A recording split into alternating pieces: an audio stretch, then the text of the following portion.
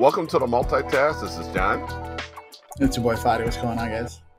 So we had more hearings this week, and it was fascinating. We got to hear a lot of information. Um, you know,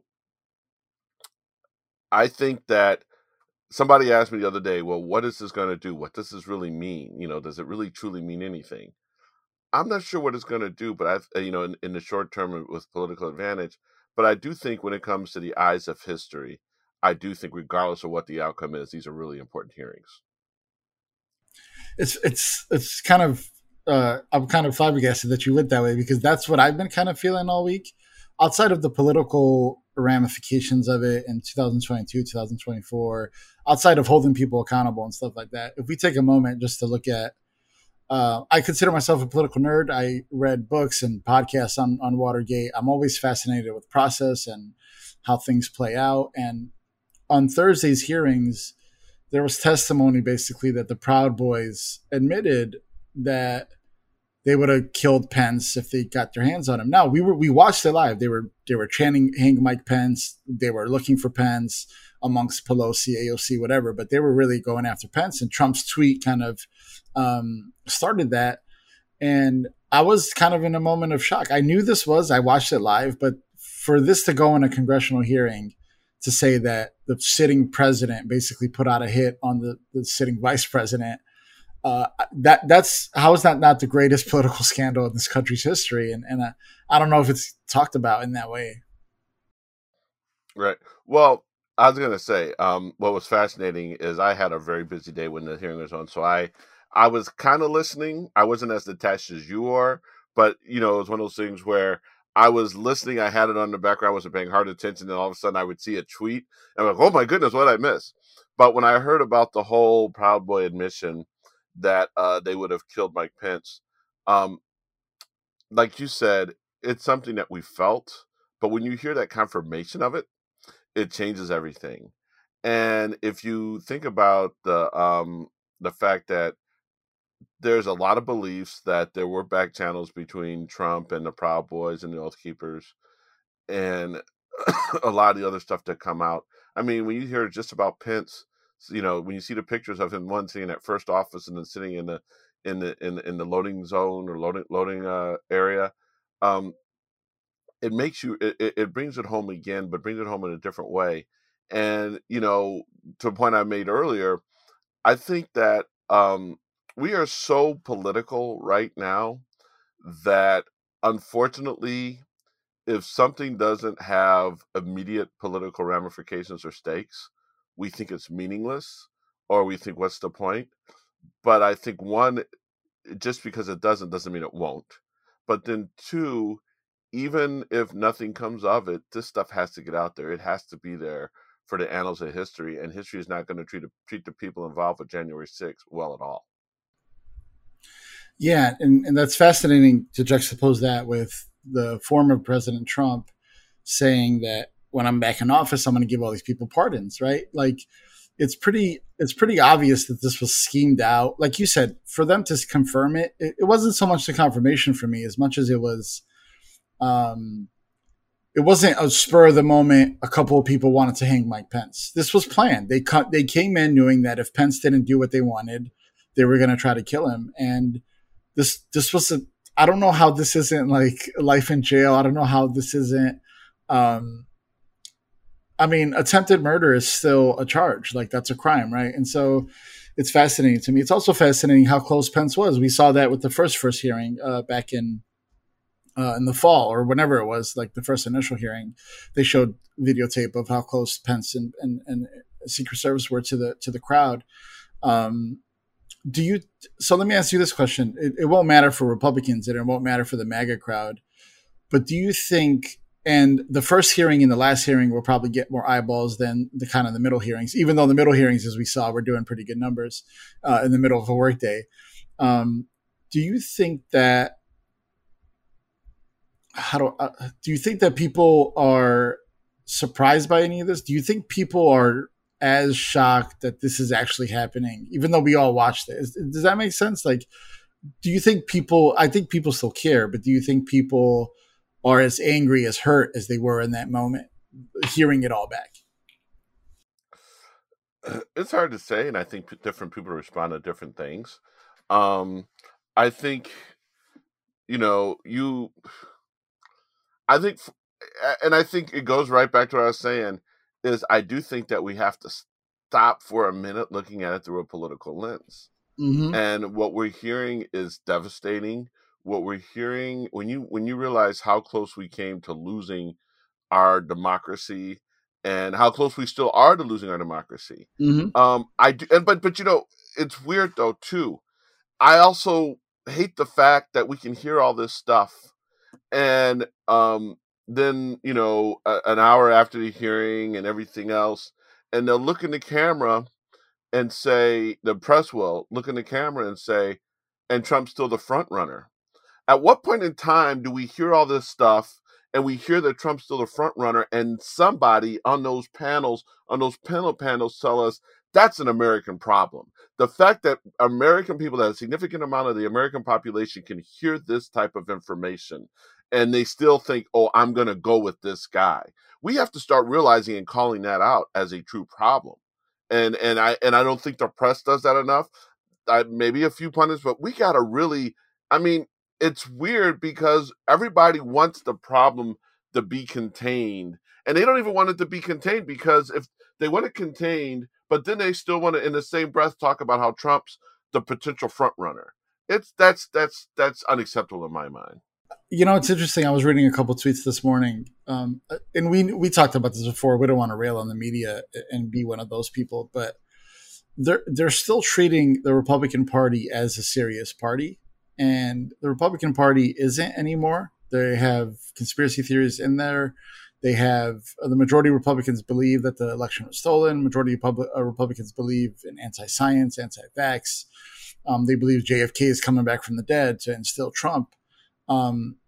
If any other party came in and said this, they would get laughed out of the room, right? And although I don't know what the Republicans used to stand for, is like obviously these are the same kind of cult, or not cult, but it's cut from the same cloth of Republicans back in the 70s, 80s, 60s, whatever. But frankly speaking, this isn't a political party that's serious anymore. They don't have any morals or values or principles or platforms. All they believe is banning people and violence and guns and quote unquote law and order, which doesn't apply to them, right? And it also makes me think of all the people who kind of got away from, like, there's people who just got probation for being at the Capitol and stuff like that. And this should have been a bigger thing. And I think the media, again, I don't want to be that guy who's like the media, but it's unfortunate that the media is just a horse race kind of coverage now. Republicans, Democrats. We see CNN kind of go a little bit more center and give Republicans platforms that they shouldn't have. And there's a lot of people in the Trump world who are being normalized back in society again. Or not that they shouldn't be banned from society, but to put them on CNN and give them a platform is unfortunate. And the media is failing. The media is failing this country 1,000%. And I don't know how to fix that. I really don't. But we're at a really pivotal point in democracy. We're at a pivotal point in our country where the next two elections might decide one way or the other. And the media isn't covering it in that way. Yeah, well, one of the things when we hear about how the media is, well, not hear about the media, when we see the media connecting themselves to this manner, and I'm going to do a sidebar, and I don't want to get derailed from the January 6th conversation, but there's one thing that I think is a good sidebar. This week, there was a lot of story, or this past week, there's a lot of speculation of whether or not Biden should run in 24 and whether or not Democrats want to run in 24. To me, those are distractions. Those are distractions to get away from January 6th. Those are distractions because guess what? If we don't have January 6th going on and we're talking about Biden, what are we not talking about? The midterms. And you and I both know you can't really make any kind of informed analysis or speculation on who could be or should be the front runner in 24 until we know really what happens in November. And so to your point about the media failing us now tied back to January 6th is January 6th, there should really be no other news. Maybe a little bit of inflation, obviously the gun stuff. And Ukraine. obviously we don't want to forget Ukraine. But to throw in this whole discussion about whether or not Biden should be president and will be running for president in 24, that's a distraction. I think it's a distraction on two levels. One, it distracts us from January 6th. That discussion should not be on the same panel that they're discussing January 6th at all. But I feel like that's a goosed thing that helps distract us or minimize or throw so much, we talk about multitasking, throw so much into the ether that we're really not able to truly give this outrageously historic, significant, tragic incident the attention it deserves. Yeah, it's fascinating that you bring that up because I was just unrelated to politics. I was reading a couple stories about Curry in the finals and just the NBA coverage. And a journalist in the NBA world had brought up the fact that he is fascinated with the NBA coverage now. Back 15, 20 years ago, you might have caught a local newspaper that did an article on the finals, the sports, the city, the actual city that wins the finals, I'm sure has coverage. But now there's 15, 20 articles 2 hours after the finals game, and their immediate coverage. There's ESPN's talking about it the next day. There's a national push amongst the sports community. This is what's important. This is all we're going to talk about. We're not talking about the NFL today. We're not talking about baseball. This is what we're talking about with Steph Curry, his legacy, and that's going to stretch for weeks and weeks and weeks, enough to penetrate the ether of the country. And then people start having these conversations in barbershops and stuff like that. And the political world just doesn't I don't think the political world is doing that. There isn't a bigger story than January 6th now. It's probably the biggest story, I think, in the history of our country. Granted, I don't know enough about the 1700s, 1800s, and the early 1900s to know what the presidents were doing. But the fact that the sitting vice president tried to get his supporters to riot the Capitol, kill the vice president, should be a bigger story, right? And it's not being covered that way. Everything is, well, who really cares about January 6th? I think part of the problem is the country, Republicans specifically, make a lot of noise, and the noise ends up being the news story as opposed to the actual news. And you said this early on in the podcast earlier this year, was the news reporter hears that it's raining. It's not his job to cover that. It's to go outside and see if it's raining or not. And the media is not covering it. They're basically covering the reaction of the right most of the time, and not the fact that 11 million people, 12 million people woke up on a Tuesday morning at 10 a.m. and watched hearings. That's unheard of. And that wasn't even a story, to be honest. And so you're right. I think you're absolutely right in everything you said. Right. And, so going back to the meat of what we heard from one of the attorneys that represented the vice president. We heard from a judge that the vice president or some other folks sought counsel from. And I think the thing that is also, we have to be careful, is this quick desire to turn Pence into a hero. All Pence did was the job that he was asked to do. He wasn't a hero. If Pence was a hero at any given time, he would have told the president, this is really bad case. And also, if Pence is the hero, why the hell is he sitting in front of the January 6th Commission right now testifying? Because if he really is the hero that everybody wants him to be, now I'm not going to diminish or minimize what he did and how maybe courageous it was to stand up to the president. But again, we're going ahead and saying standing up to the president makes you courageous, or more importantly, not standing up to the president, following the rules, following the laws make you courageous, as opposed to he would have, the cowardly thing to do would have been to give in to Trump and everything. So, how do you feel about the whole treatment of the way the media is categorizing Pence as a hero? Or some in the media are categorizing him as a hero. Well, not only do I disagree, but I actually push back on a few things you said. He didn't do the courageous thing. He did the thing that he only could do, despite trying to do the other things. Remember, Pence didn't wake up right away and say, "I'm not doing this." He talked to former vice presidents. Paul Ryan tried to talk to him. He talked to lawyers. He tried to figure out what he can do because he wanted to do what Trump asked him to do. So it wasn't that he woke up and it's like, no, this is wrong morally and ethically. He just didn't want to go to jail. So he was asking lawyers, how can I do this? What is my legal ramifications? Can I do this? Because I will. And I forgot the name, but he talked to former vice presidents, and I think Paul Ryan talked to him and said, you can't absolutely do this.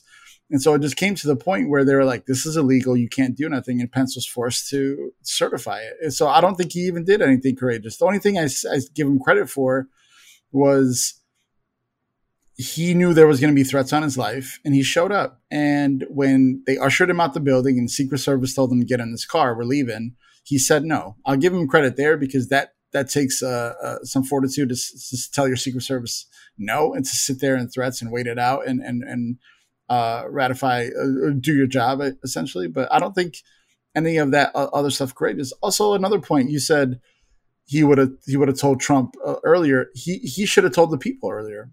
He could have easily had a press conference and said, Trump's trying to overturn a fair election.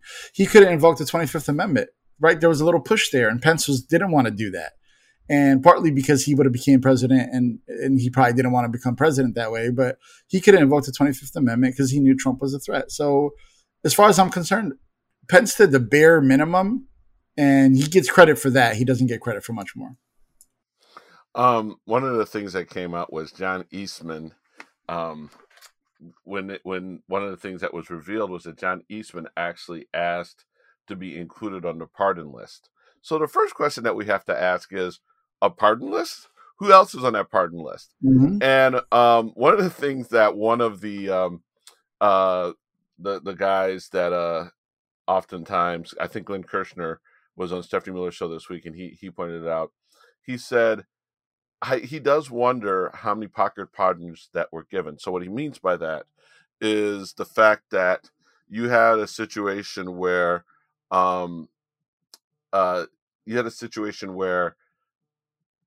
Ivanka, Jared, and I think Don Jr. all testified, and they didn't plead the fifth, and Eastman pled the fifth.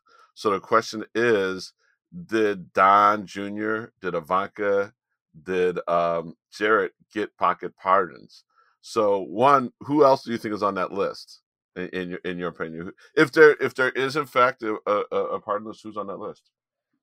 I think this isn't. I don't think there's many pocket pardons, if any. The reason I say that is because I don't think anything in the Trump world is unleakable. I think this would have been out, whether it was Maggie. Someone might be saving it for a book, and I don't know if I just don't think they could keep a secret enough to have it be a secret, if that makes sense. So I don't think there is.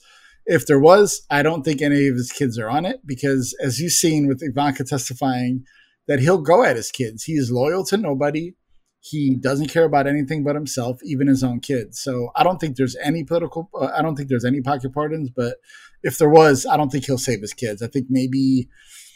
I don't think. I don't think there's anybody more important than his kids in his world. But even them, they're not that important. So I don't actually think that this is a thing. I don't think that there's more coming down the pipeline. Yeah. Well, no, I do think that there is a pardon list, and I do wonder who got pocket pardons. And the question that I would have too, from the legal standpoint, is are pocket pardons legal? And how, is there a way to reverse them? Is there a way to, declare some of the pardons, invalid? Now, one of the things I thought about, and I want to bring right now, and it's something that is controversial. And this goes to whether or not Garland goes ahead and ultimately indicts. This goes to, do you reverse pardons? Do you do anything else? Do you know how, like, a lot of the action that, whether it's Garland or the House or the Senate, a lot of action that they're reluctant to take, and we do this as Democrats, is based upon the fact that, wow, what would that do to the country? Right? Like, what would that do to the country if this? I think we have to accept a truth right now. Outrageous, irreversible damage has been done to this country already. And the damage is so severe that we will be probably decades, if not generations, before we really fully, truly understand what damage was done to this country.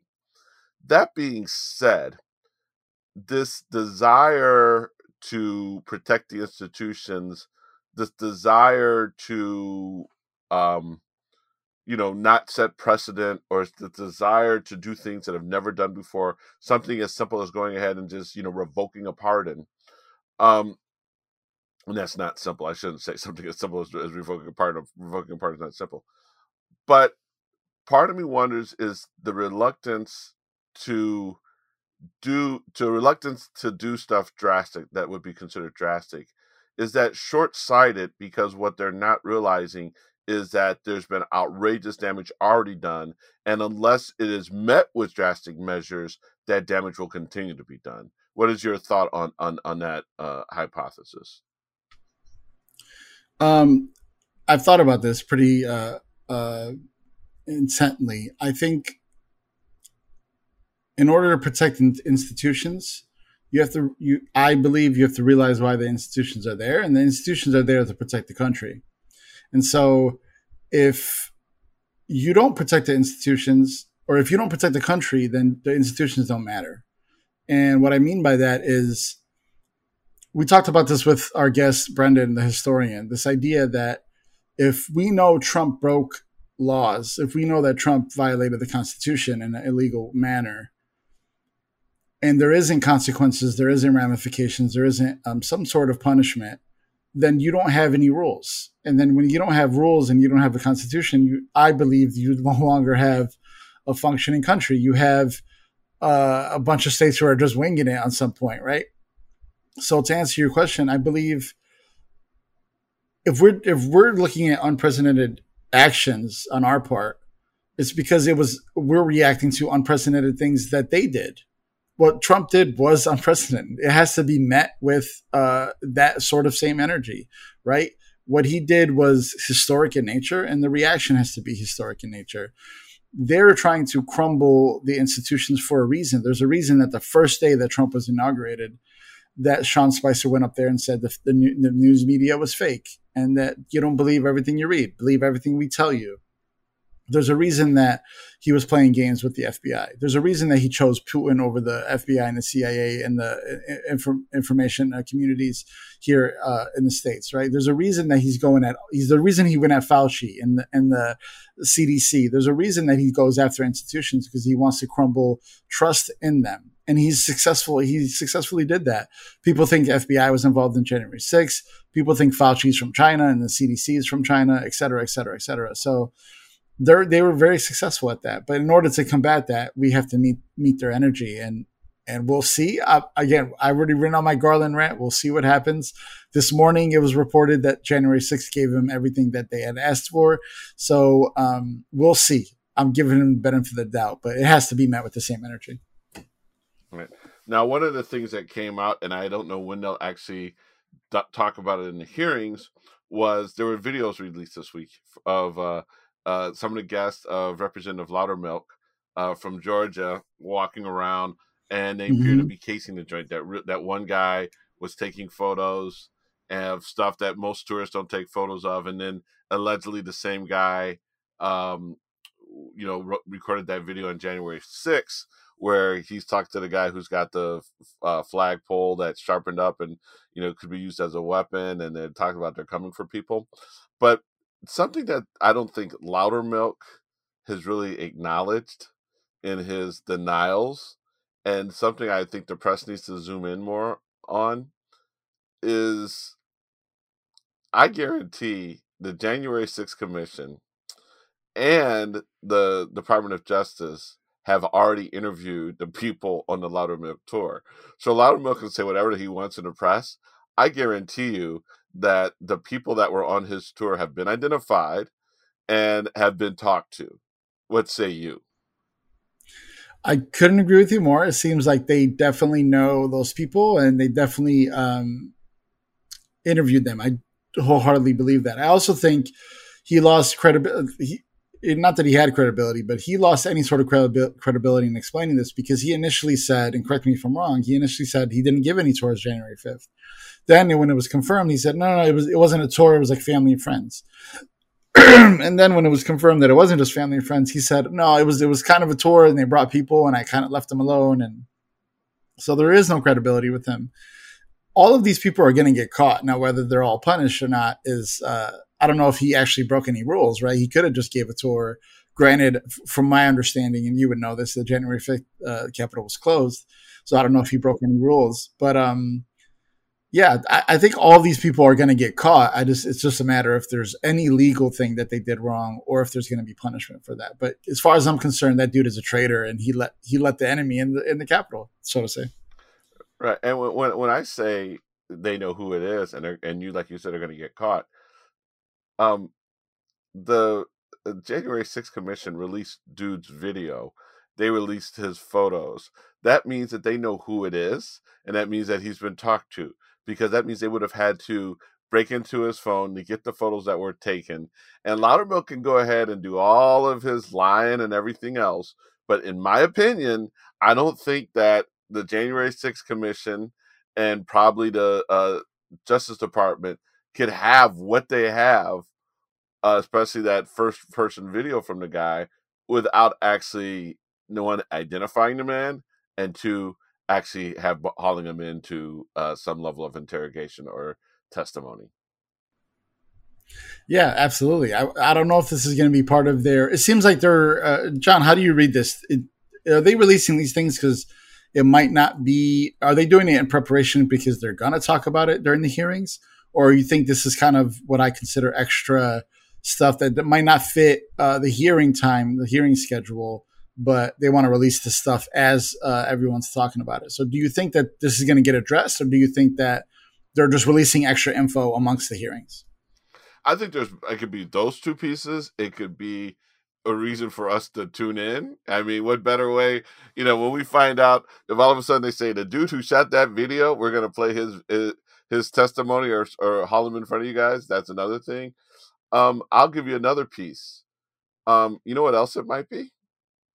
And this is something that the military uses all the time. It might be psyops. It might be psychological warfare. It might Mm-hmm. be, hey, Loudermilk, because don't forget, they interviewed Mickey Sherrill, who is the congresswoman, who has, I think, both a military and a prosecutorial background, who right after the insurrection happened, she was one of the people who went on Rachel Maddow and said, I saw people giving tours. And when after they had her on this week, and she said, well, just so you know, yeah, that was one of the ones I saw, but it was not the only one. So again, when I say it's psychological warfare, uh, have you ever heard the phrase, there might, when people are a little nervous, their sphincters are tightening up? I'm sure that the Loudermilk receipts, in addition to the face value that we're looking at it, in addition to some of the strategic things that we're talking about, I also think the third piece is that there definitely was some type of psyops, psychological warfare piece, telling all the other members who gave tours, you about to be put on blast. Just like with that one guy, remember when they first talked about pardons, and it was that one member asked for a pardon, and they said they named one member, but it's in a whole bunch of others. So I think that there's some psychological warfare going on by the January 6th Commission. Well, let me take it a step further. Do you think um do you think that how do I want to ask this question? Sorry, I don't mean to do you think that they're calling the bluff of these people in the sense that even, and we'll transition to Ginni Thomas in a second, Ginni Thomas, whatever, we'll transition to her in a second, but do you think they're saying, hey, if you did nothing wrong, cool, come on down, because they know the truth and they're trying to get them maybe to perjure themselves or to tell lies so they could counter that with truth? So I do believe the January 6th Commission knows, um, but I wonder if they're trying to almost play a little cat and mouse game to say, hey, what's this, Representative Loudermilk? What is this about? Get them to lie in the stand, and then say, oh, well, we actually know. So do you think there's a little bit of those games going on? Oh yeah, yeah. There's it can be perjury traps. It can be everything. But I also think too, and think about this. Now put on the filmmaker hat. And you were right about maybe it's not going to have a stand. Maybe it's just a standalone thing without much element. Is you have X amount of content, but only so much stuff that you can use. So it's who knows, who knows. But I do think, don't you agree that every leak, everything that comes out is a purpose pitch? Nothing just leaks. Everything that's coming out is it has some type of strategic benefit to the January 6th commission in order for it to come out. Yeah, I also think there's stuff that's not going to come out because it's just so much. There's just too much that's going on for them to really communicate that. Is there? Do you think there's going to be a full report as after? Do you think it's going to be like, here's everything we know? I know they sent everything to the DOJ, all the transcripts and stuff. I don't think they'll release that to the public as much. But do you think there'll be a final big, massive report that says, here's everything we know, big or small? Yes, and I'm going to call it. I'm going to go back to a movie phrase. It's going to be called the January 6th Commission, the director's cut. And don't forget, we're about to talk about Ginni Thomas. Ginni Thomas is going to be interviewed in July after they're done. So I guess the question would be though too is, they want to have the hearings, at least the televised hearings, wrapped up by June. But they're getting so much data. One, are they going to really wrap them up in June? Are they going to extend it? Is there going to be a follow up? January 6th, too, breaking the electric boogaloo. I don't know, although boogaloos do have a little bit of relevance in this whole scenario. But there is a lot of data and a lot of content and a lot of evidence. And if they don't land, do we insist that the plane land in June if they keep getting stuff? I mean, and that goes right back to what we've said about. I know the press will go ahead and pretend that it's it's a train wreck, what have you. But if you were them, would you land the plane on the day you said land the plane, or if you keep getting information, do you extend it? And how would people view that? I'm actually a little surprised they're going this fast as they're still finding things out. Granted, here's something, John, we're going to find things out for a long, long time. So maybe they just feel like we know the big picture. We know 85% and we'll get some trickles in here or there. But I wonder if they should do maybe the last one, or maybe they should do like a post wrap up, like do the original six. And before they kind of sign off before they send everything to DOJ, I wonder if they just have a big kind of public hearing and release all the, like you said, the cutting room floor, the director's cut stuff. I also think not the leaks, but the stuff they're releasing about Loudermilk and Ginni Thomas and all these people, that stuff is penetrating through the conversation as well. So if we have the hearings on top of that, it could be effective. So maybe they don't need 10, 15 hearings, if you will. Right. Now, just so you know, what prompted this past week's demand on Ginni Thomas, I believe, and I think there was a number of different pieces, but there was something where Eastman was basically telling folks that he believes that there is a lot of dissension on the Supreme Court about what to do with not January 6th at this point, but just the effort to go ahead and overturn the election. And everybody is under the belief that Eastman was in regular communication with Ginni Thomas. And that sounds like something only someone very close to the Supreme Court, i.e. Ginni Thomas, would know. So if you paid attention this week to some of the stuff that came out about Eastman and Ginni Thomas, what was the one thing that kind of set you to made your ears prick up, so to speak? So the connection to Eastman is important because Eastman asked for a pardon. So if he knew he broke laws, then I wonder how involved she was. Also, her stories continue to change. Remember, she was caught early on with the DeSantis stuff and stuff he was doing, and then it went to the Arizona and Nevada, and then now it's with Eastman. I wonder also how this relates to Clarence Thomas in the way that if she's stupidly doing this stuff in broad daylight, so to say, emails and nothing's encrypted and there isn't secret meetings, I can't imagine that she's not texting or emailing stuff to Clarence Thomas as well. Do you think that the January 6th Commission is able to investigate that side? Do they have all her communications, or do you think they're trying to be a little respectful of Clarence Thomas? I think they're being respectful, but I also have to start wondering what's actually going on with the Supreme Court. Is there any, as they look at like whether or not who leaked the whole abortion ruling and everything else, are they looking at whether or not members, i.e., Clarence Thomas, are sharing stuff with relative, intimate members, family spouses, and are those potentially the source of the leaks, right? And the Mm-hmm. thing is that I think if think about this, if in fact there was, as was reported or as Eastman indicated in his email, that there was some fights on the Supreme Court, and you're a member of the Supreme Court, and you were on the opposite side of Clarence Thomas on this, and you believe he may have leaked it, do you start looking? I mean, what's the trust right now of the Supreme Court members of one another? Right. So to your point about can the January 6th Commission investigate it? One, I don't know if they can, but I also would think if John Roberts is doing his job, the January 6th Commission doesn't need to investigate it because John Roberts is going ahead and having it investigated. Yeah, I also just think they might try to protect him. I think John Roberts is so worried about the institution, as we were just talking about. John Roberts is worried about how the Supreme Court looks publicly, and I wonder if they know. But John, these people know each other, so I think they know that she might have been a problem, quote unquote. But they're never going to go against one of their own. I don't know what the president is here. I don't know if this has been happening before. I don't know if there's been leaks and they churned on each other. I really don't know. I don't know if anybody's ever resigned.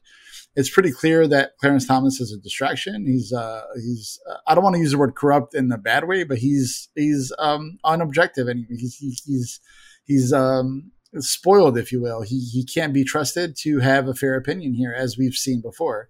So if John Roberts cares about the institution, cares about the public image of the Supreme Court, it's pretty clear what he has to ask Clarence Thomas to do. And so I'm not worried about John Roberts because I think we know the truth and we know what happened and we know objectively that this is wrong. And he should recuse himself, if not just flat out resign. So the Supreme Court has been ruined and tarnished, in my opinion, because of everything that they made it political, and that this is where we stand now. So if they want to fix that, there's only one way to fix that.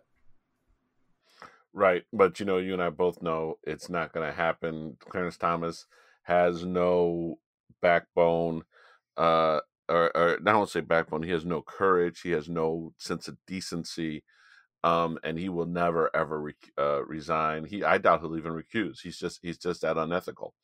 Um, but as we look at all that's going on with January 6th and the far-reaching implications, we are probably a couple of days, if not, maybe weeks, if not a couple of days away from actually getting a ruling on Roe versus Wade. We all know, in essence, what the general spirit is. We don't know what the final opinions will be, and if it will be as far-reaching as was initially indicated. But again, when we go back to the January 6th piece and we talked about how they distract from, they talk about Biden running for president, how that's a distraction. There's a lot of natural distractions, and I think the Supreme Court's ruling on Roe versus Wade will be one of those natural distractions. It'll be very interesting to see, one, when it drops, what it says, and what people's reactions to it will be. What are your thoughts on the impending Supreme Court decision regarding Roe versus Wade? And John, you corrected me last week, but this has to go down because the session's over, and then obviously Charlie Brown Jackson's going to step in July as well. So is that why the deadline's there? Yeah. Well, it has nothing to do with her. It has everything to do with just their cycle, right? It has everything to do with the way that they, you know, she look. She can't be sworn in until Breyer resigns. Breyer resigns at the end of the court. But you also they don't.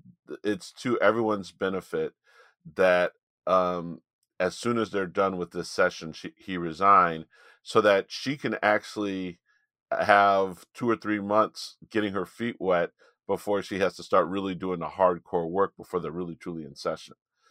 Plus, it'll be deliberate. But I mean, it's the 18th. This will be air on the 20th. We've got 10 to 12 days left of the month, and I do think we're going to hear something. So That being said, what is your anticipation? Just I saw an article this morning where the pro rights group, the pro life groups, I'm sorry, the people who stand outside abortion clinics and protest are worried about the backlash against them. Tough, tough, tough, tough. So, what are your thoughts on the potential or the upcoming decision in Roe versus Wade? I think I don't know if there's going to be more outrage than originally happened. Granted, when if the leak happened that this was going to be a thing, I think a lot of people said, "Well, let's see. We'll see the dissent, and we'll see what people say, and we'll go from there. It might not happen. It might happen." But I think a lot of people reacted already, and I think a lot of people are just going to feel validated. And when we were screaming from the mountaintops in 2016 not to vote for Trump, I think a lot of people will feel validated. I also think it'll radicalize a lot of people. I think there's going to be a lot of people in this country, younger and older, who are saying this country's really going downhill fast, and we cannot allow this to happen. And we also see in a lot of states already, Texas, Louisiana, a lot of the red states say follow footsteps and say they're going to ban abortion outright as soon as this drops. So I think there's going to be a massive pushback, and I think it's going to lead to anger and hurt amongst people who care about this stuff, as we should. And I think it's going to lead to people being energized. I think not to use it politically, but like I was telling you earlier, January 6th is energizing us. Roe v. Wade is going to energize us, and we're just going to keep going and going. So we have to match their energy is how I look at it. And I think we will meet the moment. Yeah. And I do wonder how people will vote, and how if this will have the motivating factor, in November. One of the other things that broke between this podcast and the last one was that there was a breakthrough on in the Senate with some type of gun safety legislation. We're now close to. I understand there's now some hiccups. I'm still optimistic, but this would be significant. It would be the largest and most significant gun package in 30 years. I'm not a big fan of the people I talk about on the left who let the perfect be the enemy of the good. If the framework holds, there are a lot of elements that really do impact stuff. I think one of the things that, and I want you to pay attention to this if you've not noticed it yourself, but one of the things that the gun rights crowd does, and does effectively, is they are of the understanding, and they know this, that the best way to get rid of gun violence is an entire portfolio of laws.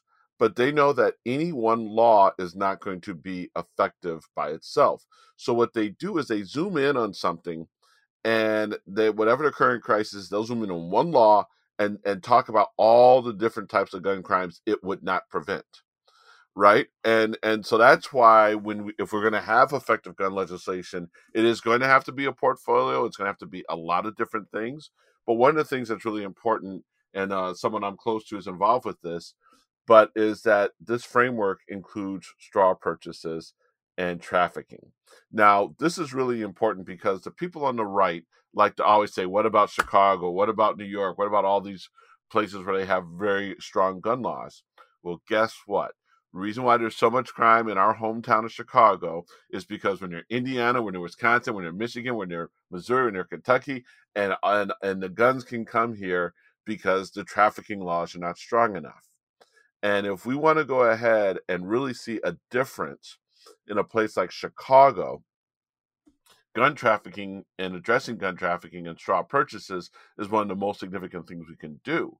Now, AOC went ahead and complained that this is going to criminalize people. It's not going to help black and brown communities. Well, as a person that's not in the heart of the gun violent communities in Chicago, but very aware of what's going on into them, anything that removes illegal guns or prevents the flow of illegal guns is going to help black and brown people. So do you have any thoughts on what you've heard about the gun legislation and what you think might be the next steps? Yeah, it's interesting when the proposal kind of dropped, I sent it to you and I said, I'm not sure how much it'll help, but it's legislation. They did something, right? And I just kind of gave a little shoulder shrug emoji to say hey, this is a step, but it's certainly not the only step and certainly not the final step, right? There's also an aspect here of two things that I think is interesting. There hasn't been gun legislation passed in a long time in this country, right? And so even if this doesn't ban assault weapons or doesn't raise the age, what have you, to pass legislation, at least bipartisan, it doesn't even matter if it's bipartisan or not, but to pass gun legislation in what we consider to be a pretty stalemate Congress is successful. It's just another kind of step to take. As I said, the last aspect here is someone pointed out that I think and I was not naive to, but sometimes we have a focused mindset of school shootings or what have you. But there's a domestic violence aspect to this bill that an expert in the DV field was saying will save lives. Like if it saves, here's what this person was saying that I finally kind of turned the corner on. This was, if this bill saves one or two lives, isn't that enough then? It might not save all the lives. It might not prevent all the school shootings.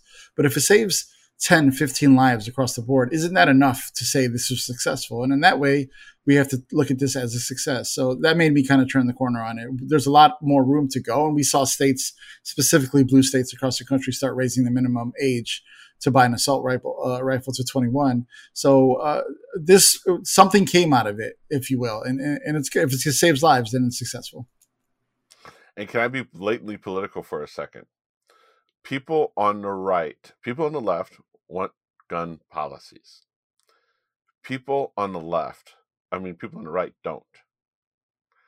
If we're able to pass something, and you know how we keep hearing, even though Biden has gotten Build Back Better, he's gotten the bipartisan infrastructure bill, he's had a lot of victories. But we always hear Biden's had no victories, right? And Democrats have definitely run on gun safety, and Republicans have run completely anti-gun safety. If we get a bipartisan bill, substantive, before the November elections, do you know how much of a win that is? And to have AOC and other folks come out here and poo-poo it. Remember how one of the things we've been saying, you got to take your wins. Can you get where you get them? If you just think about brass politics, forget the policy for a second here, where we do know that, even though we know that the policy is going to potentially have some great impact for a lot of people, but let's just think hard, cold politics. Do you know how much of a defeat it is for the right if there's any kind of gun legislation that passes and gets signed and does so with Republican votes? Are the people on the left really paying attention to what's going on here? Now, we can say, well, it doesn't do enough. First and foremost, there's some substantive stuff in that bill. And if any of the substantive stuff passed by itself, not in the aftermath of two mass shootings, those would be significant gun pieces. The other thing I was going to say, too, that's really frustrated me about AOC's response is everything that's in this bill is stuff that various Democrats, her colleagues in the Democratic caucus have worked and fought for years. And so when she goes ahead and she disses the bill, she's dismissing the work of her colleagues, all of whom have been working very hard to get various pieces. So one, any of these by themselves would be significant. Two, you and I both know a standalone bill does not do a lot if the other things are an element. This is very comprehensive, so it has the ability to save a lot of lives. And three, just a cold, hard political calculation of the Democrats will literally get to spike the ball. And what we don't need is people on our side saying you can't spike the ball, because this is definitely something we can spike the ball on. I completely agree. John, correct me if I'm wrong. It's Chris Murphy who led the Democrats on that side, correct? Right, in the Senate, yes. Yeah. So somebody we mutually follow said, I trust Chris, and if Chris is good with it, I'm good with it. And he's been working on this for a long time, right? And he's worked with Republicans on this. He sat down with I think Cornyn, if I'm not mistaken, and got this done. Here's the other thing, John. You said it yourself. Cornyn, if I'm not mistaken, walked into a Texas event and was booed because of this. And so I wonder if this does hurt Republicans. But at the same time, I think a lot of the Republicans who voted for it were either on their way out or weren't facing election in the next kind of two elections. So they might feel like it's okay to play with. But here's the thing, John, you said it yourself, right?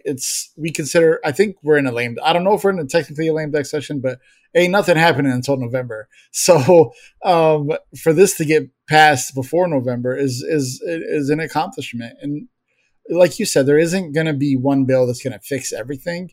And I'm sure there's going to be more down the pipeline that at least we'll try to do. I don't know if it'll be successful or not, but this is something. And I said it before, I don't mean to reiterate, but if this saves a life or two or three, then it's a success. There's no doubt about it. There's what and north of, and I never find a really good number, but let's just make up a number. Say that we have 40,000 people each year who lose their lives to gun violence. If we had any kind of bill that saved 1%, reduced gun violence by 1%, do you know how many people that would be saving? And you and I both know we're fortunate right now. We have people that we love who are not gun violence victims or what have you. That might be saving my life, your life, someone we cares about life.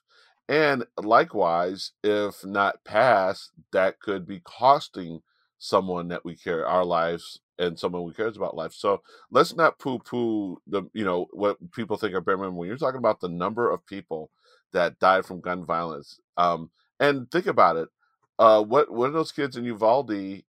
They may have been the first whatever to do something. They may have been the person who solves, cancer, cures cancer. They may be the person to figure out the way to reverse climate change. We have to stop losing lives because the many of the lives we're losing could we make, even if we don't know them, they have the ability to make a difference, a positive difference in our lives, and we got to just start acknowledging that. It's weird, but now the one piece before we move on to the final story, but going back to the guns is, and I guarantee you, can I predict the press? If we pass this law and it's signed into law by Biden, much like Roe versus Wade will motivate Democrats, you and I both know there's going to be somebody saying this is a loss for Democrats because it's going to motivate Republicans to do blah blah blah blah blah blah blah blah blah. So, do you think that spin's going to happen? That if it happens, that there'll be people maybe overstating the potential political backlash to Democrats and the motivating factor to Republicans on this that the legislation would have? I do. And I might take it a step further and say, let's say this passes, everything's good, and then there's another school shooting, which inevitably there will be. They're going to say Biden's gun legislation failed; it didn't stop this mass shooting. So there's going to be those stories for sure.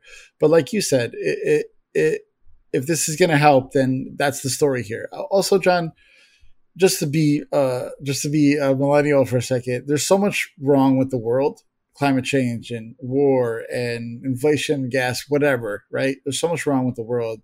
If this bill makes the world just a tad bit better place, it might not fix everything. It just makes it a little bit better.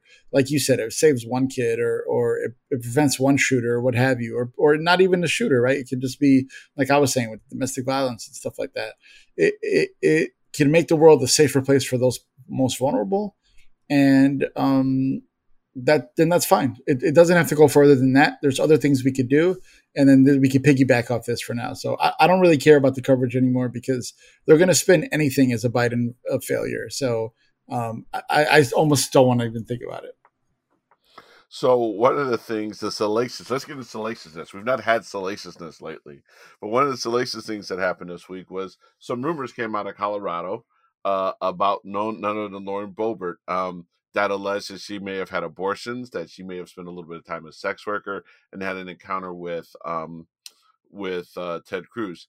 Um, I think that because we don't know what's verifiable and what's not verifiable, I'd rather the discussion not be about the hardcore, but I think it should be about the reaction. I think I said to you, here's the problem about the way we, Democrats, people on the left, play the game and the way Republicans play the game. I think that even though there's a lot of people tweeting about it and a lot of people talking about it, there's now been, I think she's threatened legal action. I'm not sure if she's followed through with legal action. And there's some people who are taking their time. Um, in trying to figure out whether or not it's something to go with. And I see a lot of people chastising folks. You and I both know that if the right had similar information on, say, an AOC, there would not be this interrogation, this deliberate, thoughtful debate on the left that we have it on the left, on the right.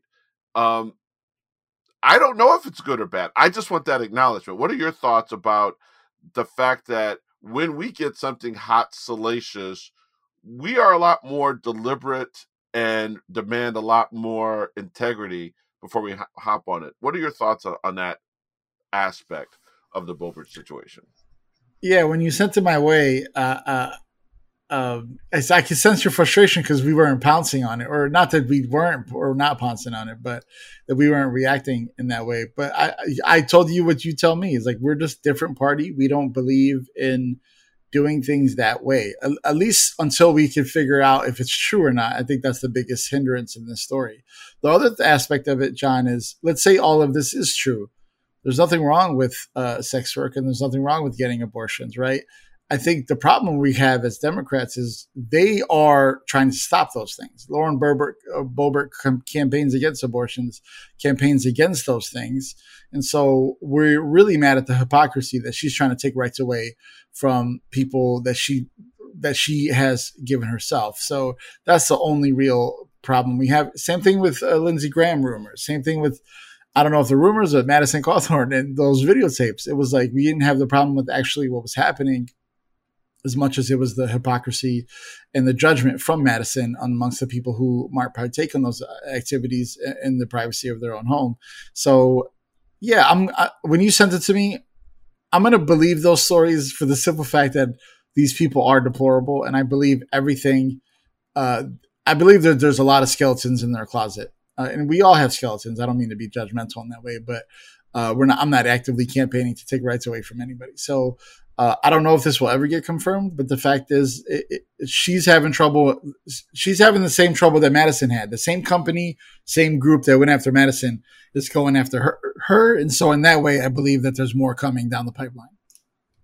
And I think I wonder if one of the discussions that Democratic strategists, comms people, opposition research people need to start really having a realization is that we have certain values and certain principles.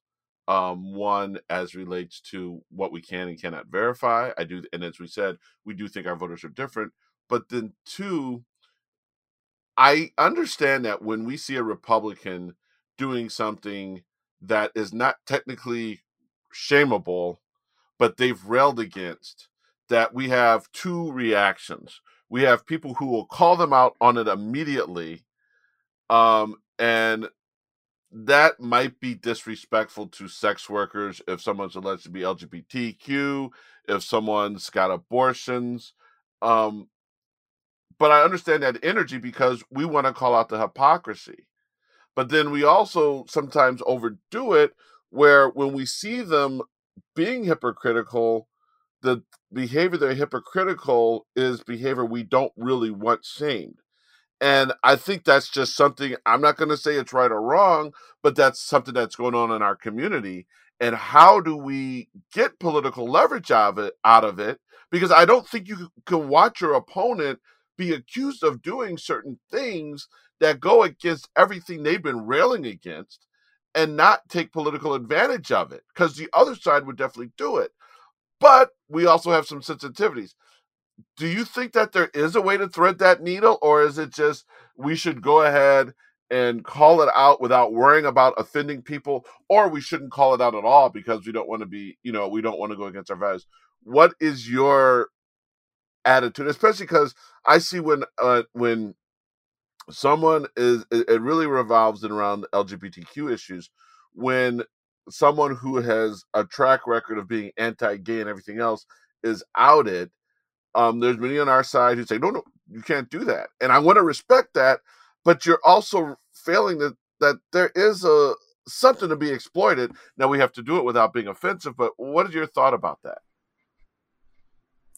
So I'll answer this by repeating something that you always tell me, and I won't say anything specific, but sometimes it's not about the materials, about the messenger, right? So you might want to do something against an opponent, but it doesn't necessarily have to come from you specifically, right? I'm not saying you, I'm saying the proverbial you, right?